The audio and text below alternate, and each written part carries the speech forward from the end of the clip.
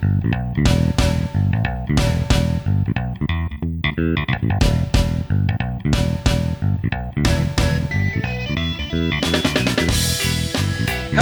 and welcome to the Trooping Show. My name is Jim Trooping.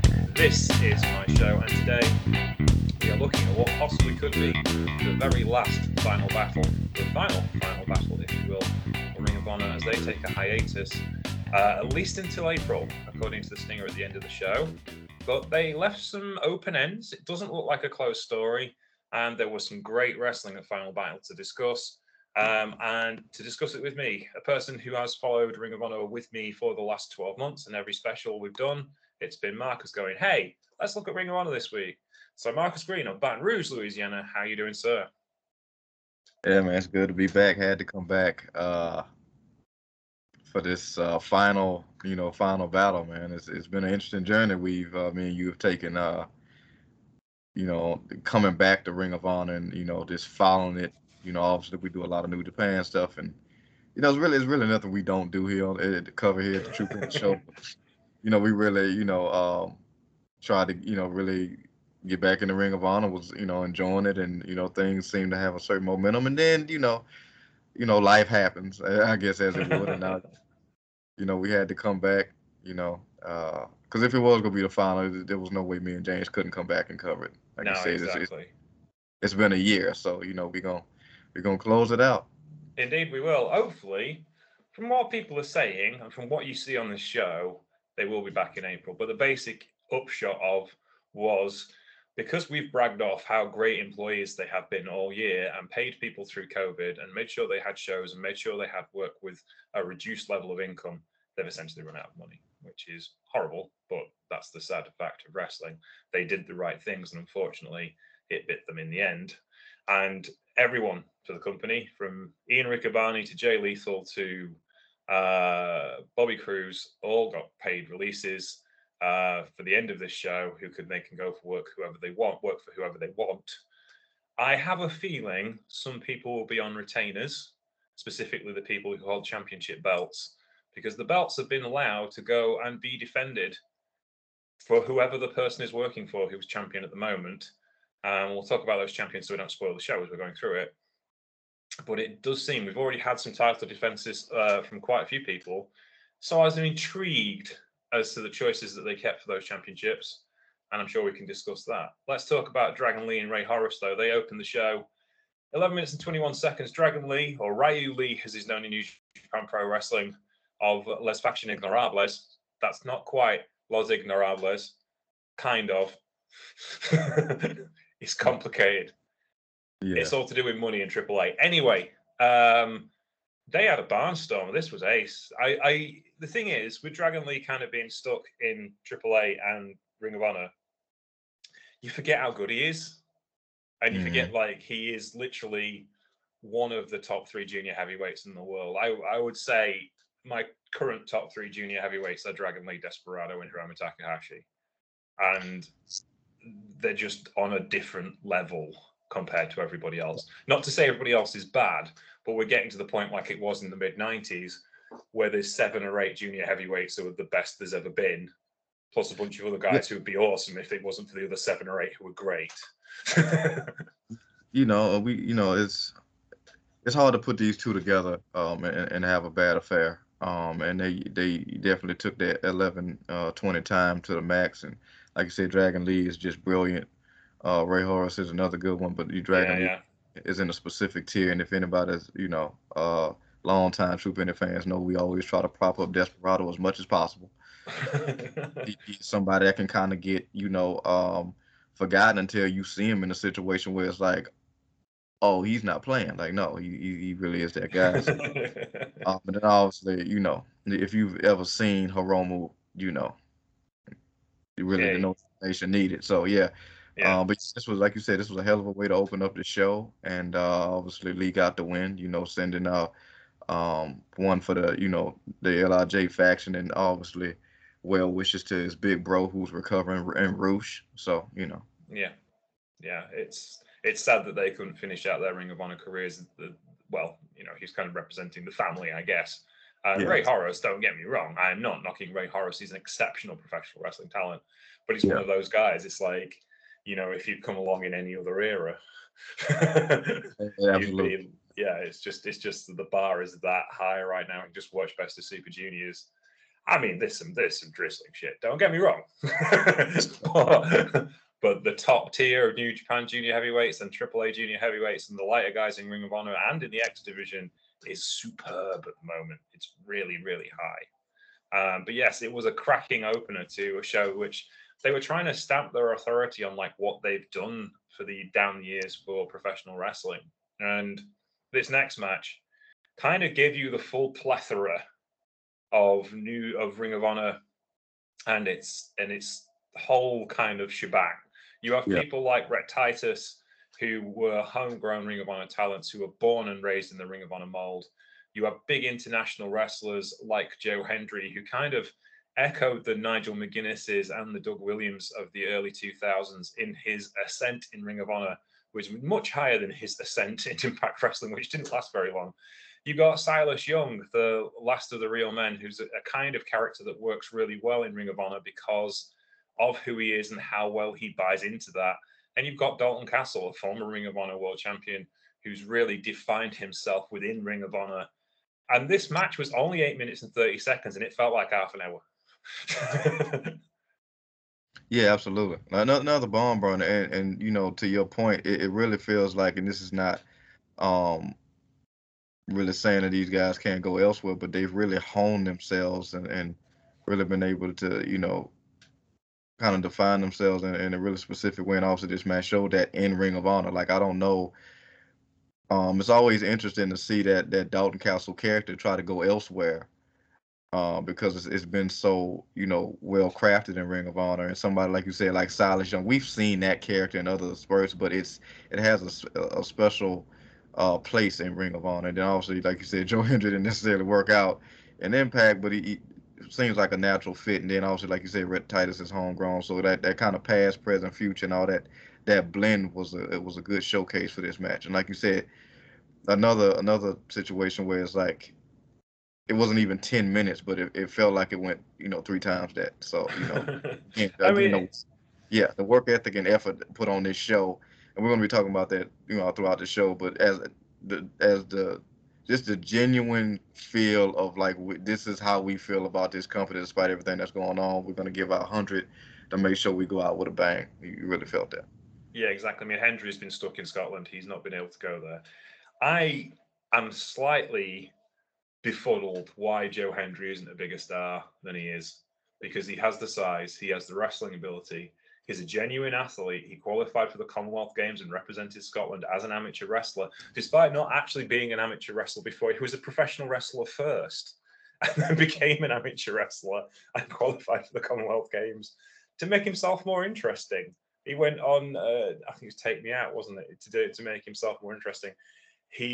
That intro he goes on his show, he shot himself. He's kind of like the perfect WWE guy, but he never seems to get that call to go to the big company, and I don't know why. But I think if they wanted him, I think he would be. I'm.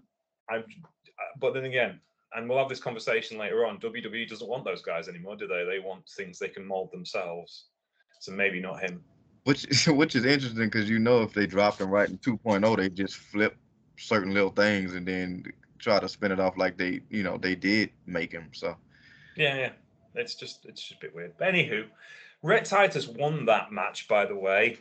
yeah, He was an intriguing choice for champion out of those three. Obviously, Silas Dalton, who was the reigning champion and dropped the title here, and Joe Hendry are bigger stars than Rhett Titus. But Rhett Titus has been on the slow burn push for quite some time as a member of the foundation. Do you think Titus is the right choice as the long-term bet for the championship if you're bringing the company back? I don't know, but I mean, I appreciate them giving him the shot. Like I said, like you said, he has been on that long burn. And I think you kind of had a mix of that on this show of, like I said, it's obviously the past, present, future, and everything mixed in, and certain long standing pillars of the company got the wins. certain forms of the future got the wins, and then certain current, that's been long stays, kind of, got the moment. So I don't know about long term, but I figure if you're gonna go with a guy, now obviously I think, like I said, going out is the final hoorah. I might have gave it to Silas because some kind of bias, as Silas kind of sees him. Give Silas a win. Uh, you know, but Rhett, I mean, you're gonna have somebody going out there defending it. He's got the look. Obviously, long time running with the Midnight Express with my boy King. So, I don't know about long term, but I feel like he's a hell of a guy to take the chance on. I think he's a safe pair of hands, and Yeah, because he didn't get the pops the other three did, and he's not going to because he's not an established. He is an established star. He's not like over like the other three are. But I yeah, think he's a safe pair of hands. He's not going to go and run off and defend the title in Mexico and stuff and lose it. And I'm intrigued by his character. Like I was watching Senior Senor Loriato was, as he does, he pumps out his gifts on a regular basis, and he was showing some stuff of some old British wrestling, and finish was a drop kick, and he went, "Oh, Rhett Titus," because Rhett Titus uses a drop kick, the hydraulic drop kick as his finisher, which is so old school but so psychologically correct because he can do it anytime he wants to from a standing position or from the ropes or off the top rope. It makes perfect sense and is really, really logical. But it's yeah, kind of old school for this day and age. But I think he's a guy you can build something around if you've got something going on when he comes back. Whereas Dalton, Joe, and Silas, they've got their thing. Whereas Rhett yeah. Titus is something you can mold into something else. Agreed. Yeah, so we shall see. Ring of Honor Pure Championship, Josh Woods, who has really made himself a star this year, defeated Brian Johnson by technical knockout in 12 minutes and 59 seconds. Johnson never shuts up, which makes him a great heel. And when I was like looking at it, I'm going like, really? Josh Woods versus Brian Johnson? You sure? And I wasn't Hmm. convinced. And I still wasn't convinced about 3 minutes into the match. And then the story started to unfold, and I was like, this actually makes a lot better sense than it should. It still wasn't great. It wasn't like, some of the matches that Josh Woods has treated us to this year, and Johnson hasn't got the chops to keep up with this style, I don't think. So it was a bit awkward in places. But Johnson's a hard-working wrestler who will get over anywhere if you give him enough mic time. And that was kind of like what happened with this match. It wasn't supposed to be a pure wrestling classic. It was supposed to be Yeah. someone out of his depth trying to get away with it, basically. Yeah, he's one of those guys where even if he's not specifically his character and certainly his arsenal is not specifically tailored to this style of match, he's one of those grizzled guys. Kind of reminds me of a obviously he's going by a different name, but it kind of reminds me of a Trevor Lee. He's got that grit to make you go Yeah, yeah, oh and tough it out throughout the match. Whereas like you said, Jay Woods has truly been brilliant. One of the best things coming out of the Pure tournament. And it is really, showcased, so much of that potential realized, and certainly pat on the back for the company making the right decision, it's never really a wrong decision when one of your options is Jonathan Gresham, but giving him this opportunity to really show improve, with the title. yeah, definitely. Um, sure. I mean, yeah, we should love to talk about Woods as a long-term bet for Ring of Honor Pure Champion. It seems to me they've kind of like with Titus and Woods and the other champions, they've kind of got the stars they want, and then they can build new talent around those stars. Obviously, a lot cheaper because they're not paying for long-term contracts. And I'm kind of wondering if it's going to be a bit like GCW was a couple of years ago when they first really started to get cooking, and they could afford to. They didn't have people on contracts, and they probably still don't have people on contracts. They have people on handshake deals. Like they'll have like Effie and Alley Cat on long-term deals because they're such a big part of the company. But Yeah, I think I'm wondering if that's kind of the deal. They're going to keep the champions on a long leash, but they're going to be still under contract to an extent because I'm looking at who's signed for who and who has buzz for who, and that's the bit yeah, that kind of makes things intriguing, if you will. So we'll see. But yes, Josh Woods versus Brian Johnson was very, very good, and I don't think Woods is the the best. You want to keep him, really. You need that guy. I don't know what you do with him after this, but you need that guy because I could do things with him as a booker. Not that I'm a booker, but I could think of Yeah, creative things to keep Josh Woods busy for years to come. absolutely. Definitely. We've talked a lot about representation in Ring of Honor because they have done a very good job of representing the whole wrestling community, and two people who kind of embody what African American wrestling has been about for the last decade or so are Shane Taylor and Kerry King. And they had a fight without honor, 17 minutes and 47 seconds, where they used everything, including the kitchen sink, Yeah. in one of the best brawls I've seen this year. It wasn't my favorite match because I am kind of turning into an old classicist as I go these days. I like a good wrestling match. But these two put their bodies on the line and did something exceptional with their last shot. Because I don't think these two will be coming back. I think they've probably got jobs elsewhere, which will find them very, very busy, if you see what I mean. But I think that maybe this was the swan song for Kenny King and Shane Taylor as far as their life in Ring of Honor is concerned. And they certainly went out with a bang. What's your thoughts for this, Marcus? Yeah, this is certainly one of my personal favorites, definitely on this show, and then actually of the year. Like you said, it's one of the better brawls that we've seen. See stuff like this through various degrees throughout, all the companies, but this really had a feel like it had a different flair to it, and obviously, just kind of like you said, being a swan song of maybe potentially with the company, but more specifically with these guys, and it just, it had everything. Um, and Taylor, I've really turned the corner on him because he's been with Ring of Honor for a while. But once they really put that spotlight on him, kind of let him go, kind of unhinged, he's been brilliant. And I've always, been a supporter of King on all the way back to his, when he first came to Impact. So, just seeing these two dudes collide and all the pride and the grit and the just everything, it was really special to see.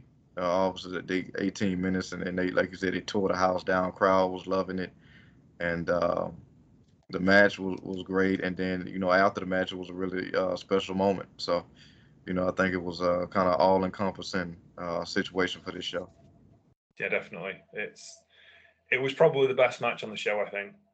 Maybe the tag title match was kind of maybe better, but I think it was a toss-up between those two matches, and it's kind of a legacy for both wrestlers because you don't get wrestlers like Shane Taylor in big companies anymore. He's too big.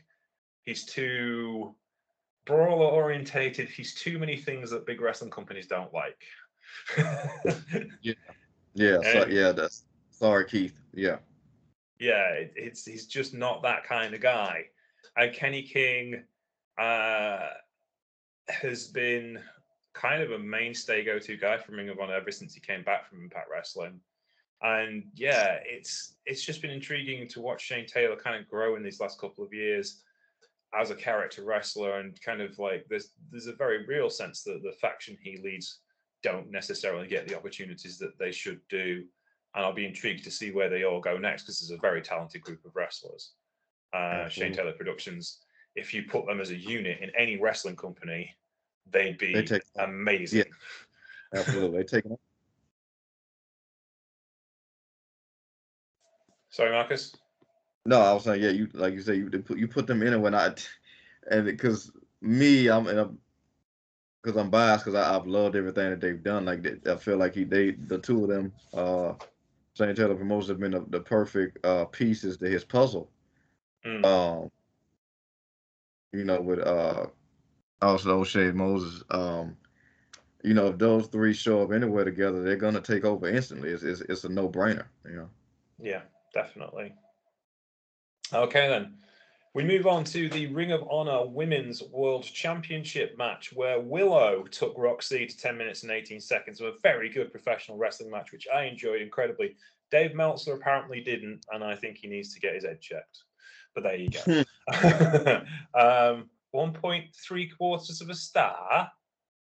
David, good lord. 6.39 from the cage match users, which I think is still a little underdone, but I thought it was very, very good for what it was. I like Willow Nightingale an awful lot. I think she's an amazing professional wrestler, and I think she is the right professional wrestler for Ring of Honor to be kind of put in this particular spot.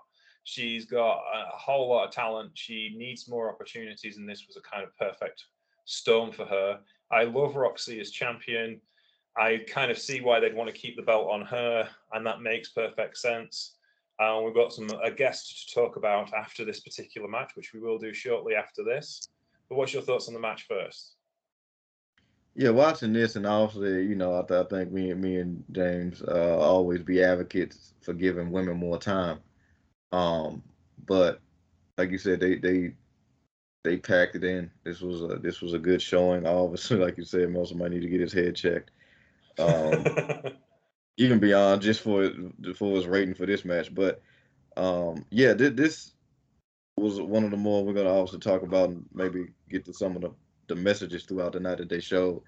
But this specifically is one of the more disappointing reasons why it's so sad with everything, because this women's Yeah. division just getting the momentum that is needed for so long with the talent that is needed and feels like the direction, and this is what they need more of.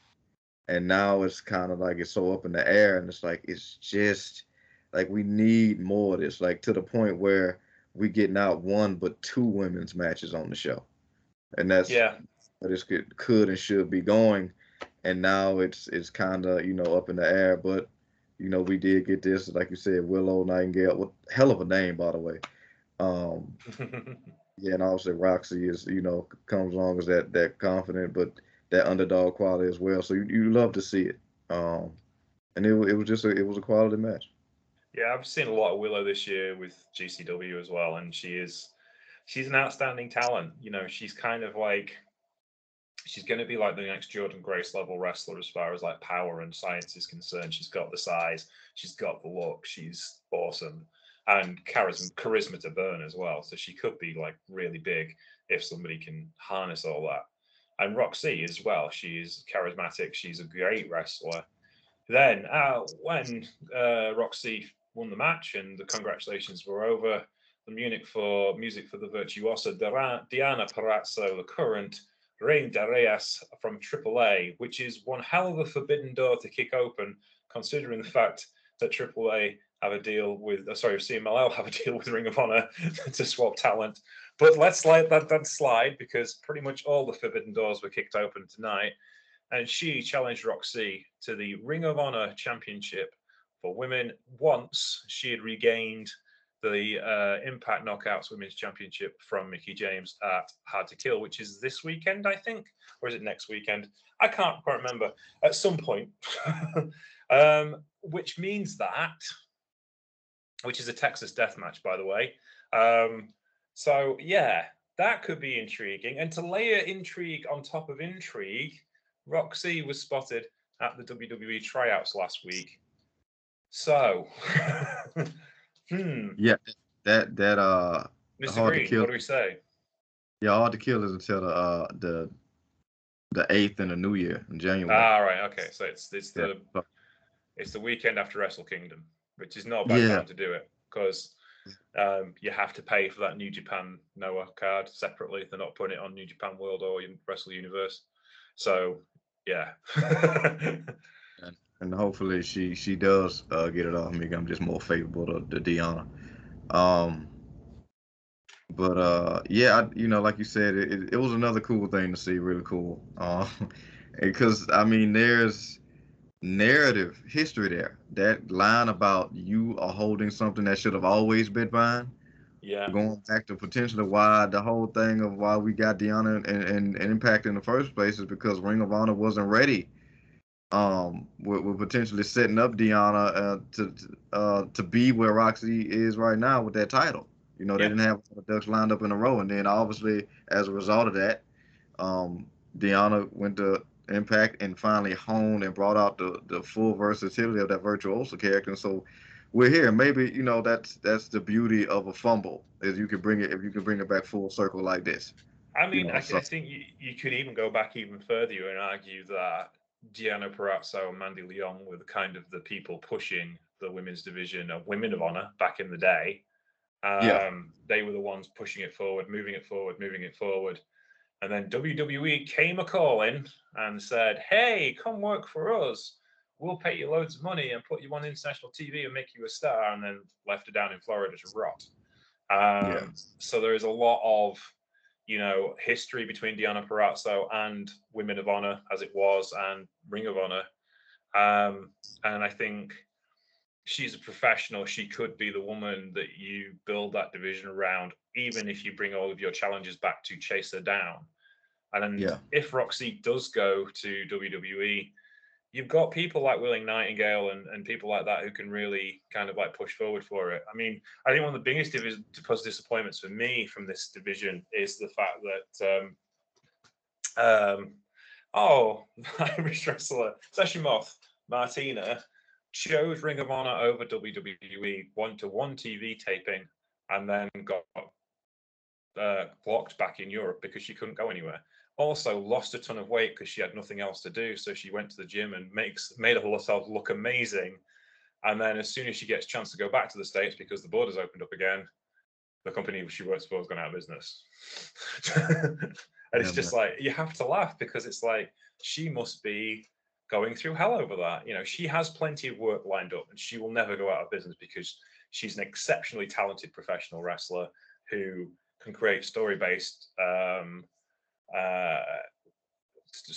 wrestling at an alarming rate of knots. As long as she's got a platform, she'll be fine. But it is just like such a shame for wrestlers like that.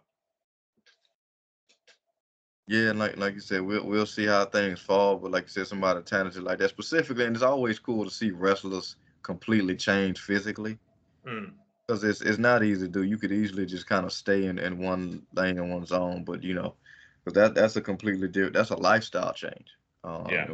We see it a lot of times. So that's always got a ton of respect when I see that, and obviously, like I said, Roxy and then Willow Nightingale and obviously Deonna is all over the place. So hopefully we see a lot more of these women, potentially like Roxy and Willow, consistently pass through Impact because there's a lot of potential now. Between the dump that WWE did and everything potentially going on in Ring of Honor, it is a plethora of free agency. Definitely, for sure. Whilst you were talking about Deonna, there was representation from AEW, former wrestlers, including CM Punk, Bryan Danielson, the Young Bucks, Adam Page, all the way through the evening,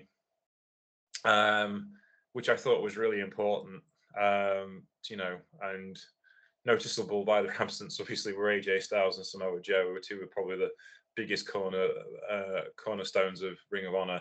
But it was nice that AEW did that. We found out how close the Ring of Honor AEW relationship was later on the card, which we'll talk about in a moment or two. I keep doing this, but there were so many surprises on this card. It may actually have been the best pure wrestling card of the year, and they certainly saved their best to last. Certainly North America. It was everything, all of the things at once. Yeah. But yeah. So let's move on to the next match, which involves people from New Japan Pro Wrestling, because of course it does. Rocky Romero on loan from Chaos, tagged with Violence Unlimited, Brody King, Homicide, and Tony Deppen, who was accompanied by Chris Dickinson, versus Team Foundation, EC3, Eli Isom, Taylor Russ, and Tracy Williams. With 13 minutes and 32 seconds of the Team Foundation expanded roster, there's been some changes in the Foundation, but Rocky Romero and Violence Unlimited, there was only really going to be one women's in this match. You brought Rocky to the show, then they're going to win. Ain't coming all this way to lose. Deppen and Homicide as well, and you had Homicide wearing the original jumpsuit that he wore on the very first Ring of Honor show some 20 years ago. This was a very important match for the history of Ring of Honor. You've had some big names who did some big stuff with the company. I think it was important as well because Chris Dickinson's renaissance really started in Ring of Honor since he got picked to go work for them. The same for Deppen as well. He's really built his brand as a champion this year and as a go-to guy for GCW and for Ring of Honor. And Brody King has always been a big star for Ring of Honor. On the other side, Tracy Williams has been a workhorse. Taylor Rust and Eli Isom, they have been as well. And EC3 is just about hitting his stride. And we think he has some plans for somewhere down the line, at least, given what has happened at the end of this match. Your thoughts on this one, Marcus?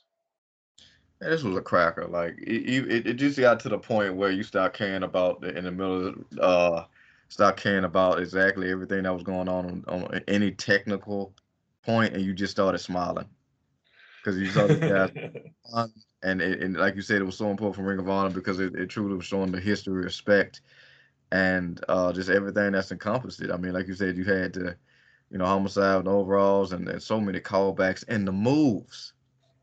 The moves, like you love to see it. I mean, he pulled out the I guess the Gringo Killer, and then ice stuff, and then it was just really beautiful to see, man. And like you said, I mean, with Violence Unlimited, you got King, and King's a one man army in itself, practically. Got King, Homicide on the way. When the Homicide's on, it's a show. Like Deppin's another level, and Romero's a wild card. And while I am um, a fan of Esom, he was just on the wrong side. Uh, Clearly, EC3 had alternative plans, regardless. So yeah, that like you said, this was a really important match, and with everything that was going on, that was just so many callbacks. It was hard to care about the result. It was just, was happy to see that was happening at all. Yeah, this was kind of like a statement about 20 years of professional wrestling, a statement about the career of Homicide, and a statement about what Ring of Honor means to people, really. And yeah, this was one of those matches. It didn't really matter what happened in the ring, because it was kind of giving, they were giving a lot. Was it this point where Riccaboni just gave in and just started swearing and stuff? Yeah, I mean, practically a kid anyway. Thank God we've always had Coleman to kind of taper. But yeah, this if there ever there was a night for Riccaboni to go full Riccaboni, it was. Ian, you can't say things like that. Who's going to find me? It's like, well, yeah, I suppose so. Yeah, you're right. Okay, you go. Caprice Coleman and Ian Riccaboni, by the way, have become low key one of the best commentary teams in professional wrestling. I hope they find a job. I know Riccaboni is now doing some commentary work for New Japan Strong, and I hope he stays with that company. And I hope Coleman goes with him because they are a really good commentary pair. They're a bit like Chris Charlton and Kevin Kelly. They're understated, they're realistic, they clearly enjoy their work. And that's why I like them, because they're kind of like, I it's a bit like when Chris Charlton got demoted to translator a few years ago by New Japan Pro Wrestling, and within 2 days was back as commentator because they'd had that many complaints. To me, that's what a commentary team should sound like now. So Coleman and Riccaboni are perfect as far as I'm concerned. So yeah, I hope they do find work. And yeah, this match. So after this match, EC3 carves out Brian Johnson. Who else was there? I can't remember. It was Eli Ice and Brian Johnson and somebody else. Was it Taylor Rust? I don't think so. But he didn't berate them. He thanked them for all their hard work and told them that there was a better future for professional wrestling, and then said, "Unleash the Titan." And 3 of his new oppos came down and beat everybody up. And that was create your own narrative. That's the start of his new faction. And we don't know where they're wrestling or what happened next with them, but I'm assuming that that'll be something to look forward to in the return of Ring of Honor in April, if that actually works. What do we think, Marcus? Yeah, I'm still on the sideline with the EC3 narrative stuff. It's been cool to see that potentially evolve, and I think for me, I've enjoyed seeing him once the bell rings as opposed to before. Come to EC3, and then obviously he brought out somebody being a Titan I really don't care about. It's kind of it's like, oh, okay, that happened. That's kind of where I'm at with. Like you said, hopefully, um, if they do come back, that'll be a thing that kind of connects even more if they come back. But for me, I'm just like, please don't bring that over to Nashville. So Yeah, I think we've had enough of overbearing factions. Has been the downfall of professional wrestling this year, in my humble opinion. I'm sick of the sight of the House Torture. Be honest with you, be happy if I never saw them wrestle again. But there you go. I had a big get it. argument with Walter Yates this week from Pro Wrestling Illustrated. Me and Walter don't agree on a lot of stuff because he seems to think that New Japan Pro Wrestling can do no wrong. Which is just like, well, and his argument was that, well, House of Torture got good responses in the house show, and Western fans should toughen up. Not all baby faces should be likable. So not all heels should be cute and likable. And it's like, it's not cute. It's not that they're cute, Walter. It's that they're boring. It's dull. It's really dull. I mean, it's really, really dull. What's the point watching matches you know are going to be screwy finishes? What's the point? Let's watch decent wrestling matches. But he didn't see my point. But there we go. That's the thing. Conversation is always moving forward. Anywho, let us move on to what could be the best match of the night, and arguably one of the best tag matches you will ever see. The OGK, the original Kingdom, Matt Taven and Mike Bennett, unsuccessfully defended the Ring of Honor World Tag Team Champions against the Living Legends, and now 12-time Tag Team Champions, and then GCW Tag Team Champions, which they still are now, Jay and Mark Briscoe. Maria Kanellis came out to accompany the OGK in an OG style, and her presence was felt because, you know, they didn't always wear white hats, and needs must, and championships needed to be won, which is the kind of interference I don't mind. But it was two babyface teams. All of the kids from Sandy Fork, Delaware, looks like they got a bus and a joint rate to take half the population of Sandy Fork, Delaware down to the front row. And Jay and Mark put in an absolute unit of a workload in this particular match, as did Matt Taven and Mike Bennett. Taven has been incredibly important to the recent history of Ring of Honor, and I know is not everyone's cup of tea. Mike Bennett, again, an important person as far as the long-term history of Ring of Honor is concerned, and so is Kanellis, all the way back to the days in the early 2010s, representing Ring of Honor trios as King of Trios back in the day, where he got his head kicked in by Meiko Satomura. That was one of my favorite wrestling moments ever, where Bennett's on his knees begging Satomura to kick him, and she kicks him in the chest, and the crowd just go, ooh. And then Briscoes, quality comes with what it says. I may not like their political standpoint, but I got to give them their due. They can wrestle their asses off.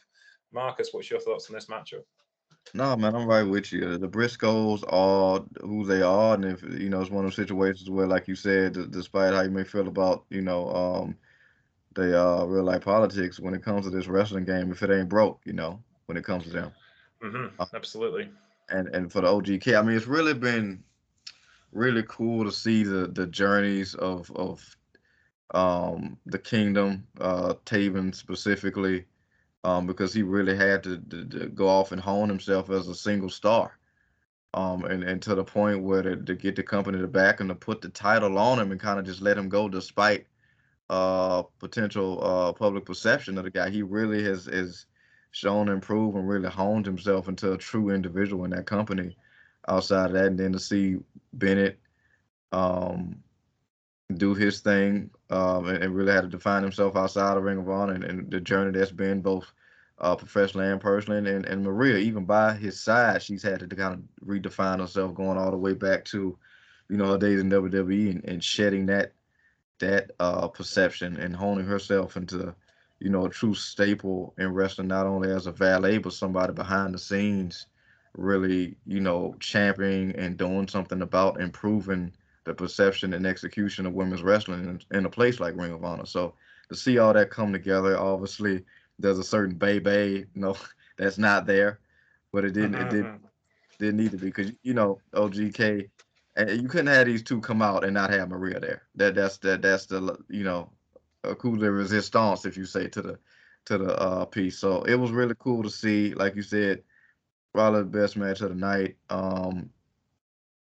Two teams that have truly been defined in this company came together and put on a barn burner of a match. And look, in terms of a winner, I mean, it's the Briscoes. The narrative is with the Briscoes. Like I said, if stuff hadn't came up, I'd put legitimate money that I don't have to put down on the fact that those two would retire from wrestling in Ring of Honor. It's just what it is. The Briscoes are synonymous with Ring of Honor. So this is one of those things. It reminded me of the Arn Anderson line when Mick Foley joked about beating Ron Simmons at Clash of the Champions when Ron Simmons was WCW World Champion, and Arn Anderson looked at him and went, "I don't care if the bastard dies, you will roll him on top of you." It's a great line. It's a great. But yeah, it was just like, well, OJK out winning this. I'm sorry, but there'd be a riot. You can't. It's just Absolutely. not happening. But yeah, it was exceptionally good. You just can't do it. You can't say anything less. And I will say OJK, before we talk about the Briscoes a little bit more, OJK have been doing publicity shots to be working as a tag team post Ring of Honor with Maria Kanellis. You can pay for their services and they will come and give you one hell of a tag team wrestling match. And you should, if you're a promoter out there who listens to the show. Not many of them you do, but if you do, book them now because they're amazing. Yeah, absolutely. It's always cool to see when people come together like that and they realize they can be better together, and there's more, longevity with them coming together. Obviously, they've had their individual strides. Obviously, Taven has gone further because of with Ring of Honor, but Bennett, when those two are together, specifically what they did in New Japan, I think really molded them as a true unit, and it kind of feels like they really clicked together in real life off screen. So yeah, like you said, you want their services, they will come and give you a hell of a match, and it's always great to hear that OGK theme song. So indeed it is. And then the lights go out in the old Paul Heyman ECW style. And if the lights go out, then something's going to happen. And funnily enough, it just reminded me, about 30 years ago, the lights went out in the ECW arena. And when it came back up, Jim Cornette was stood there with a tennis racket. And that reminded me of this, because when the lights came up, the FTR was stood facing down the Briscoes. Who's the best tag team in the world? Is it the AAA World Tag Team Champions? Is it the Ring of Honor GCW World Tag Team Champions? Well, we're going to find out sooner rather than later, as they will be booked on a match somewhere for all the marbles. This isn't about titles. This is about being the best. And as they used to say, the Road Warriors used to say, winning the titles is a matter of achievement. Ruling the wrestling world is a matter of pride. That's what this story is about, and that's what will drive us forward for wherever it happens. Yeah, and it's funny too, because I think back to some of those videos, those tribute videos that we got, and one person that came up was Matt Hardy, and he talked about ladder wars. I'm looking at these two teams, I'm like, this is the exact opposite. If you're talking about the antithesis of the Bucks versus the Hardys, it's this. Yeah, this is like watching the Andersons wrestle Jay Strongbow and Ricky Steamboat in 1977. Yeah. Somebody kids need to be alerted. Somebody's dad ain't coming home with all their teeth, and it's not gonna have anything because ladders were involved. These 4 men do not need ladders. It's gonna hurt hard enough. This is just it's the one thing that comes out of here that really blows your mind. This is like, and this is Forbidden Door stuff. You've got guys who work for GCW, who are the current Ring of Honor Tag Team Champions, FTR, the current AAA World Tag Team Champions, who work in AEW. Where's that going to take place? Is it a big money showdown ready for April for Ring of Honor when they come back, or is it an AEW Supercard show, or is it just a big house show somewhere? I don't know, but we'll see what happens with that, because that's probably the most intriguing and big name angle that came out of this entire show. Yeah. So we get to the main event, though. Jonathan Gresham challenges Jay Lethal for the vacant Ring of Honor match championship as Al Bandido, who has unfortunately kind of fallen from grace with wrestling fans in the last 6 months, and on top of that got COVID, so he couldn't defend the championship here and had to vacate it. Yeah. We'll talk about Bandido in a second, because he's kind of like put himself in some horrible positions lately. But let's talk about Jonathan Gresham and Jay Lethal. Lethal has left the foundation and signed with AEW. So it's likely that he will not be back in April. And Gresham is the guy who's been on the rocket ship push this year for Ring of Honor. and was the obvious person to take the championship forward once Bandido was made unavailable. And I'm not sure Bandido's the guy you want in this position because, again, we're talking about a pair of hands like we talked about with Josh Woods and or Deonna Purrazzo. They're both they're all a safe pair of hands. And I'm not sure Bandido is. No, there's not any knocking on him or anything, but he's made some wrong choices politically speaking. We'll talk about that in a moment. Jonathan Gresham, though, is the definition of a safe pair of hands. And this match wasn't the greatest match I've seen him in, but it was exceptionally good. And it really showed what Gresham was capable of. In places, it made things a little bit too soft and a little bit too smooth for my taste because it should have had a little bit more grit to it. But I'm nitpicking here. I really enjoyed this match. I really enjoyed the story. Lethal had to be that. He has been the face of Ring of Honor the last 5 or 6 years with his 2 world title runs and numerous television and tag team championship runs. He is the man, and if you're going to pass that torch off to anyone, it has to be Jonathan Gresham, who has been the man for the last 12 months as far as the build-up to this match is concerned. And I think he probably would have upended for the Bandido for the title whether the company ended or not, because they have just put so much into making Jonathan Gresham a star. What's your thoughts on this one, Marcus? Yeah, I agree with everything you said, man. It's the best of what it's in the modern era of Ring of Honor. When you look past the, like you said, the Styles, Daniels, Joes, and Punks. You look years down the line, Jay Lethal represents the best of what what's come from that, I think. And I think Gresham ultimately represents the best of where it was going and where it could go. And I think that's where you get that proverbial passing of the torch and continuing that idea of kind of if it ain't broke, don't fix it. Obviously, Gresham brought back that pure title. They could have easily threw in something new like with the other titles, but they brought back obviously the OG pure title, and then for this one the OG Ring of Honor title, which has so much more, which hit so much more with this potentially being the final show. Yeah, so, exactly.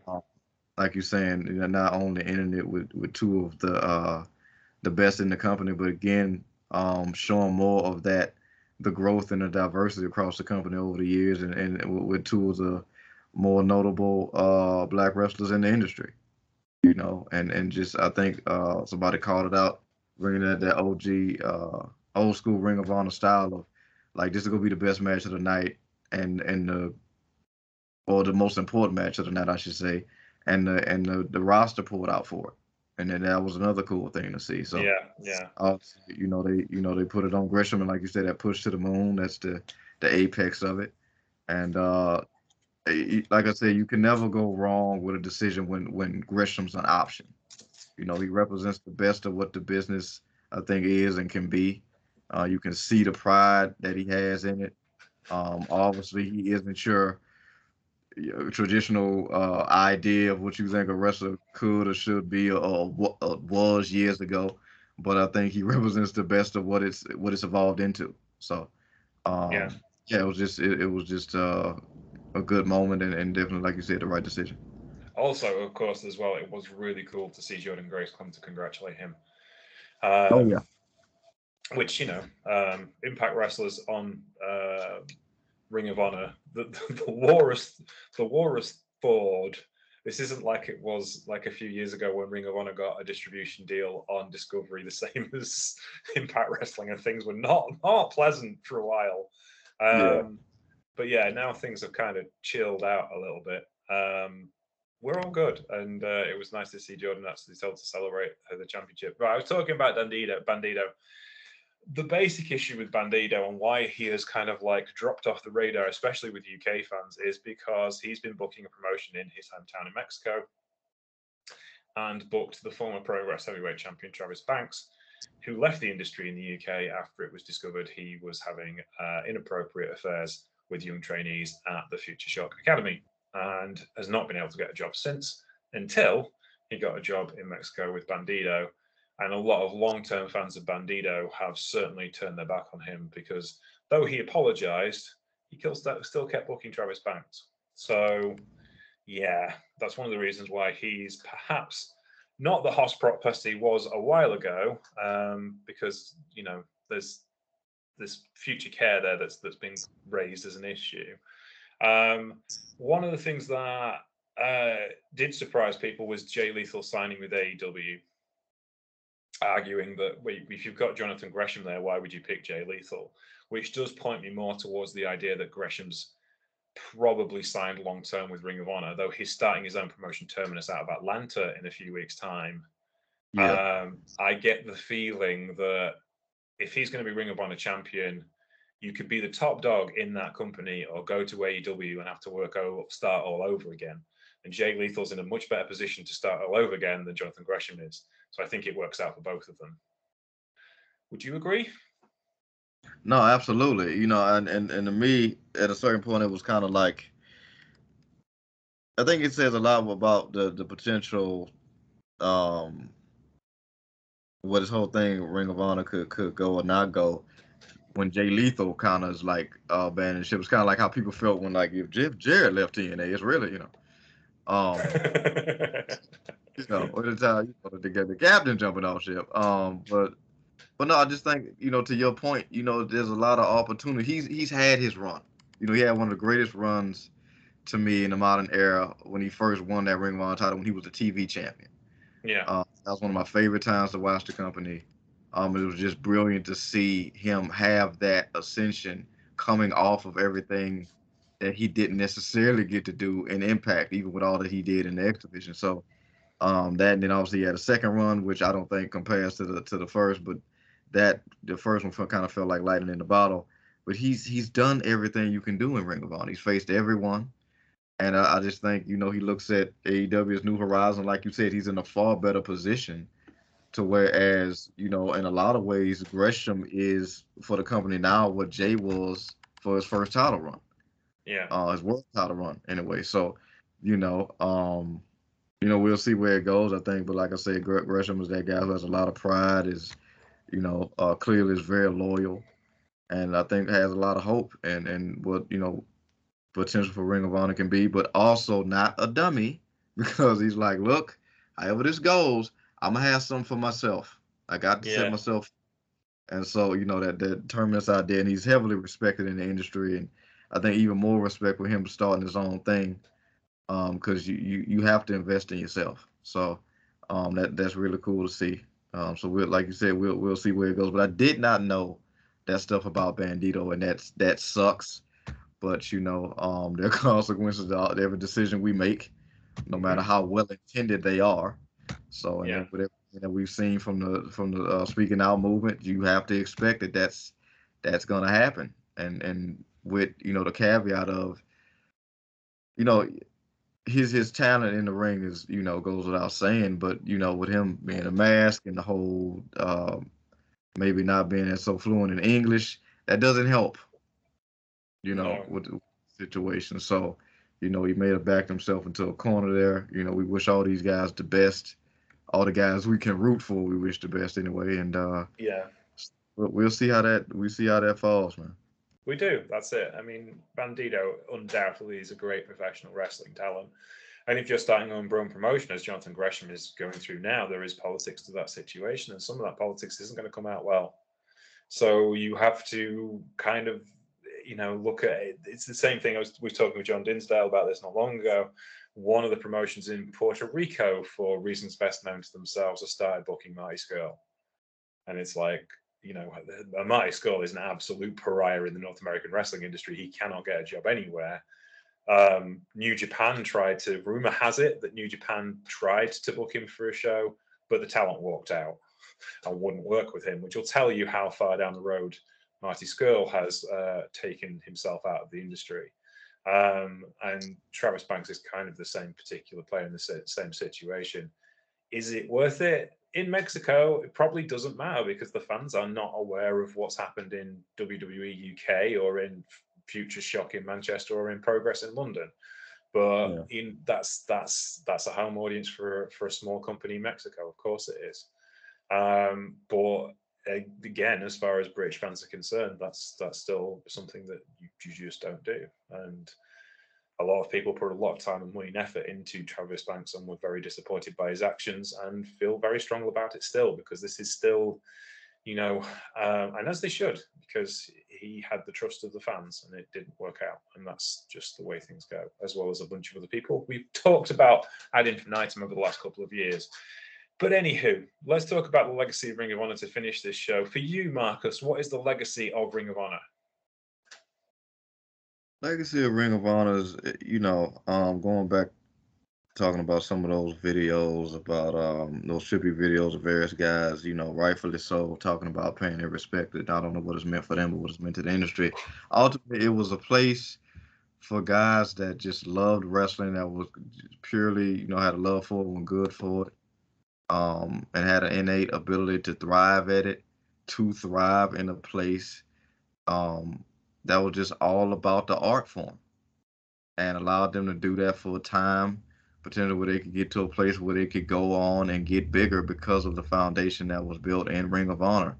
And even if it wasn't a springboard for some guys, it was a place where guys could, build and stand and become a form of a household talent. But ultimately, I think CM Punk said this. It's one of those things where it's like, no matter what happens, maybe it's one of those things where we shouldn't be disappointed about the potential lack thereof, but just the fact that it happened at all, because it gave us names like CM Punk and Samoa Joe and AJ Styles and Nigel McGuinness and Bryan Danielson. And at the end of the day, everything is done. The matches, potentially one of the greatest that I've seen, thanks to you and us covering it.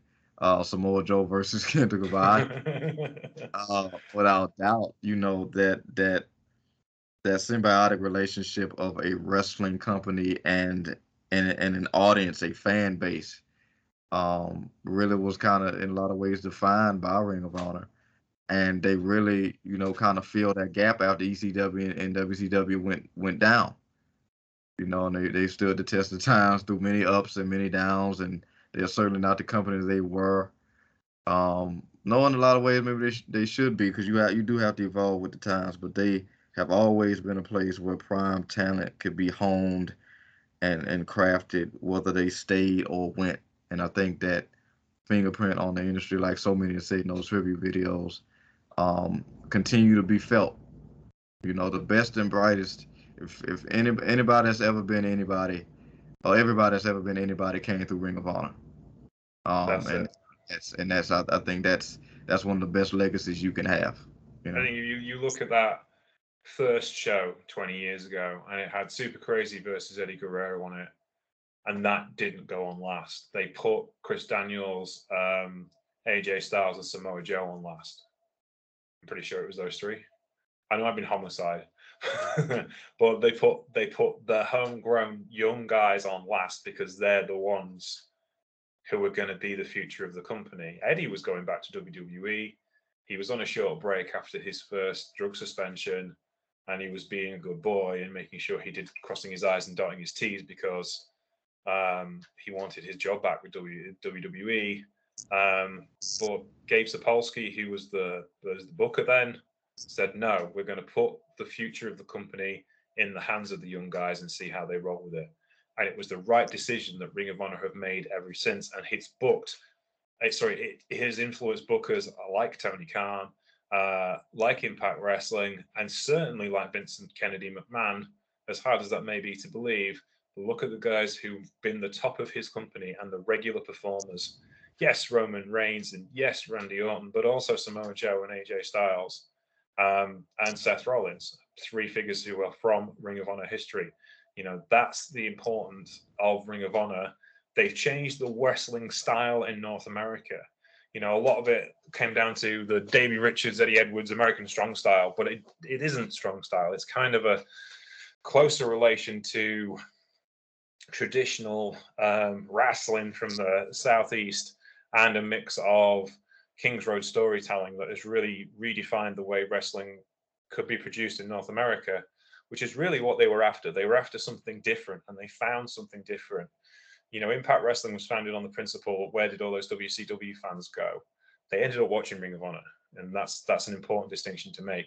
There was a home for professional wrestling that wasn't sports entertainment, and that was an important place for wrestling to go. And that's one of the reasons why there are so many places to work now, because Ring of Honor reset the boundaries of what professional wrestling could be in North America, and they will always have that legacy.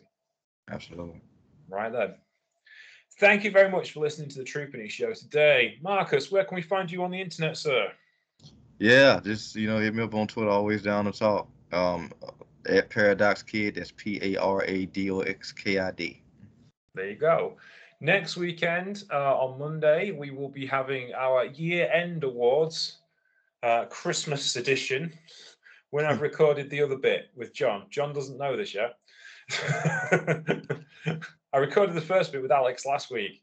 So me and Alex have our American awards. It's already 2 hours long. Let's see how long we can make one show.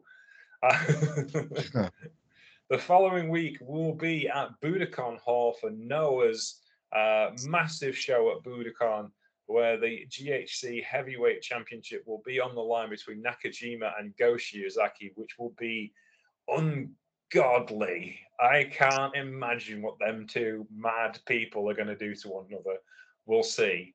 And then the following week, it is Wrestle Kingdom week as of the 4th of January, the 4th, 5th, and the 8th. Now, we might not get the 8th on time, but the 4th and the 5th, we definitely will, as Shingo Takagi defends the IWGP World Heavyweight Championship against the G1 current title holder, Kazuchika Okada. And maybe we can get rid of that ugly belt. Just saying. And then whoever wins that wrestles Wilmington. Anyway, moving on. But the one thing that I knew would make you happier than a happy person on really good drugs was the fact that Chaos won the World Tag League. Do you want a moment to bask in your joy? Absolutely. So it's yeah, I dial back and forth, man, because like I say, LIJ New Japan is one of the coolest factions you'll ever see. But Chaos does feel like that heartbeat. So that's good. It's always good when Chaos can pull out a win. So one time for the Chaos faction. Yoshihashi and Hiroki Goto had the best match they'd ever had against Zack Sabre Jr. and Taichi on the Sunday night, in the final night of block action. And my favorite thing from wrestling all year was that Goto and Yoshihashi beat ZSJ and Taichi. Taichi was so angry he had to go get the rule book to try and figure out how they'd lost. That what you just said alone is so many Christmas gifts. Taichi taking enormous amounts of L's. Yoshihashi getting a win. And anytime Goto gets the spotlight, it's a good day. But yeah. Taichi taking L's. That's a good end to the but then the thing is, they calmed down and they went back to the ring, and they're all having a chat in Japanese with Zack Sabre Jr. because he lives in Japan now and speaks fluent Japanese. They're all having a chat afterwards as things calm down, and Taichi says, "You got to go win this now so we can wrestle you again." And Zack Sabre Jr. in Japanese, and Zack Sabre Jr. comes out in English because they're wrestling House of Torture in the final on the Wednesday. And Zack Sabre Jr. says, "You beat us, you can win this. You can win World Tag League. So don't piss about." It's just like, that's brilliant. It's so Zack. And then, of course, they didn't. And they went and they won World Tag League. And it was really happy moment for everyone. And I knew that you and Christy would be so happy. And the fact that me and Alex Watt have been saying for the last 7 years, it's Yoshihashi's year, eventually we would be right. Yeah, and I mean the people gotta understand that's commit. I mean that may be even strong commitment to you and I's commitment to hanging there with Impact, because Yoshi's journey has been one of trials and tribulations. And he's had moments of brilliance, but yeah, you know what? Maybe we'll finally get something now that the magic has been sprinkled on Hashi. Maybe we'll finally get some with our boy Sonata. Well, Maybe. maybe so. Maybe. He's wrestling Great-O-Khan at Wrestle Kingdom. Naito had to pick an argument with someone, so he picked an argument with Jeff Cobb. So by default, Sonata ended up wrestling Great-O-Khan. Oh man. So we'll see how that goes. Oh man. So that should be intriguing. And of course, Hiromu Takahashi will challenge Desperado for the IWGP Junior Heavyweight Championship on night 2. That's the semi-main event on night 2 on January the 5th. But the World Tag Champions will take on World Tag League Yoshihashi and Goto against ZSJ and Taichi on the first night of Wrestle Kingdom in the semi-main event, which will be, if it's as good as the final night of the block night, it will be better than the Bucks versus the Lucha Brothers. Nice. It'll be that good. You may have the tag match of the year on the 4th of January, and nothing gets close to it because they were that good last time. So they're going to have to come with something different. But yeah, they were unreal. So we shall see anyway. But thank you for listening to the Troopany Show today. My name's James Troopany. You can find us at Sheriff Lone Star. You can find the show Troopany Show on Twitter. You can find us on Facebook, The Troopany Show, and on Patreon, The Troopany Show, where you can keep us free forever for everyone. Take care. Thank you, Ring of Honor, for being awesome for these last 20 years, and we hope you are back in April. And I'm saying that me and Marcus will be reviewing that first show when they come back, won't we, Marcus? Absolutely. There you go. That's a promise. Take care. We'll speak to you soon. Bye.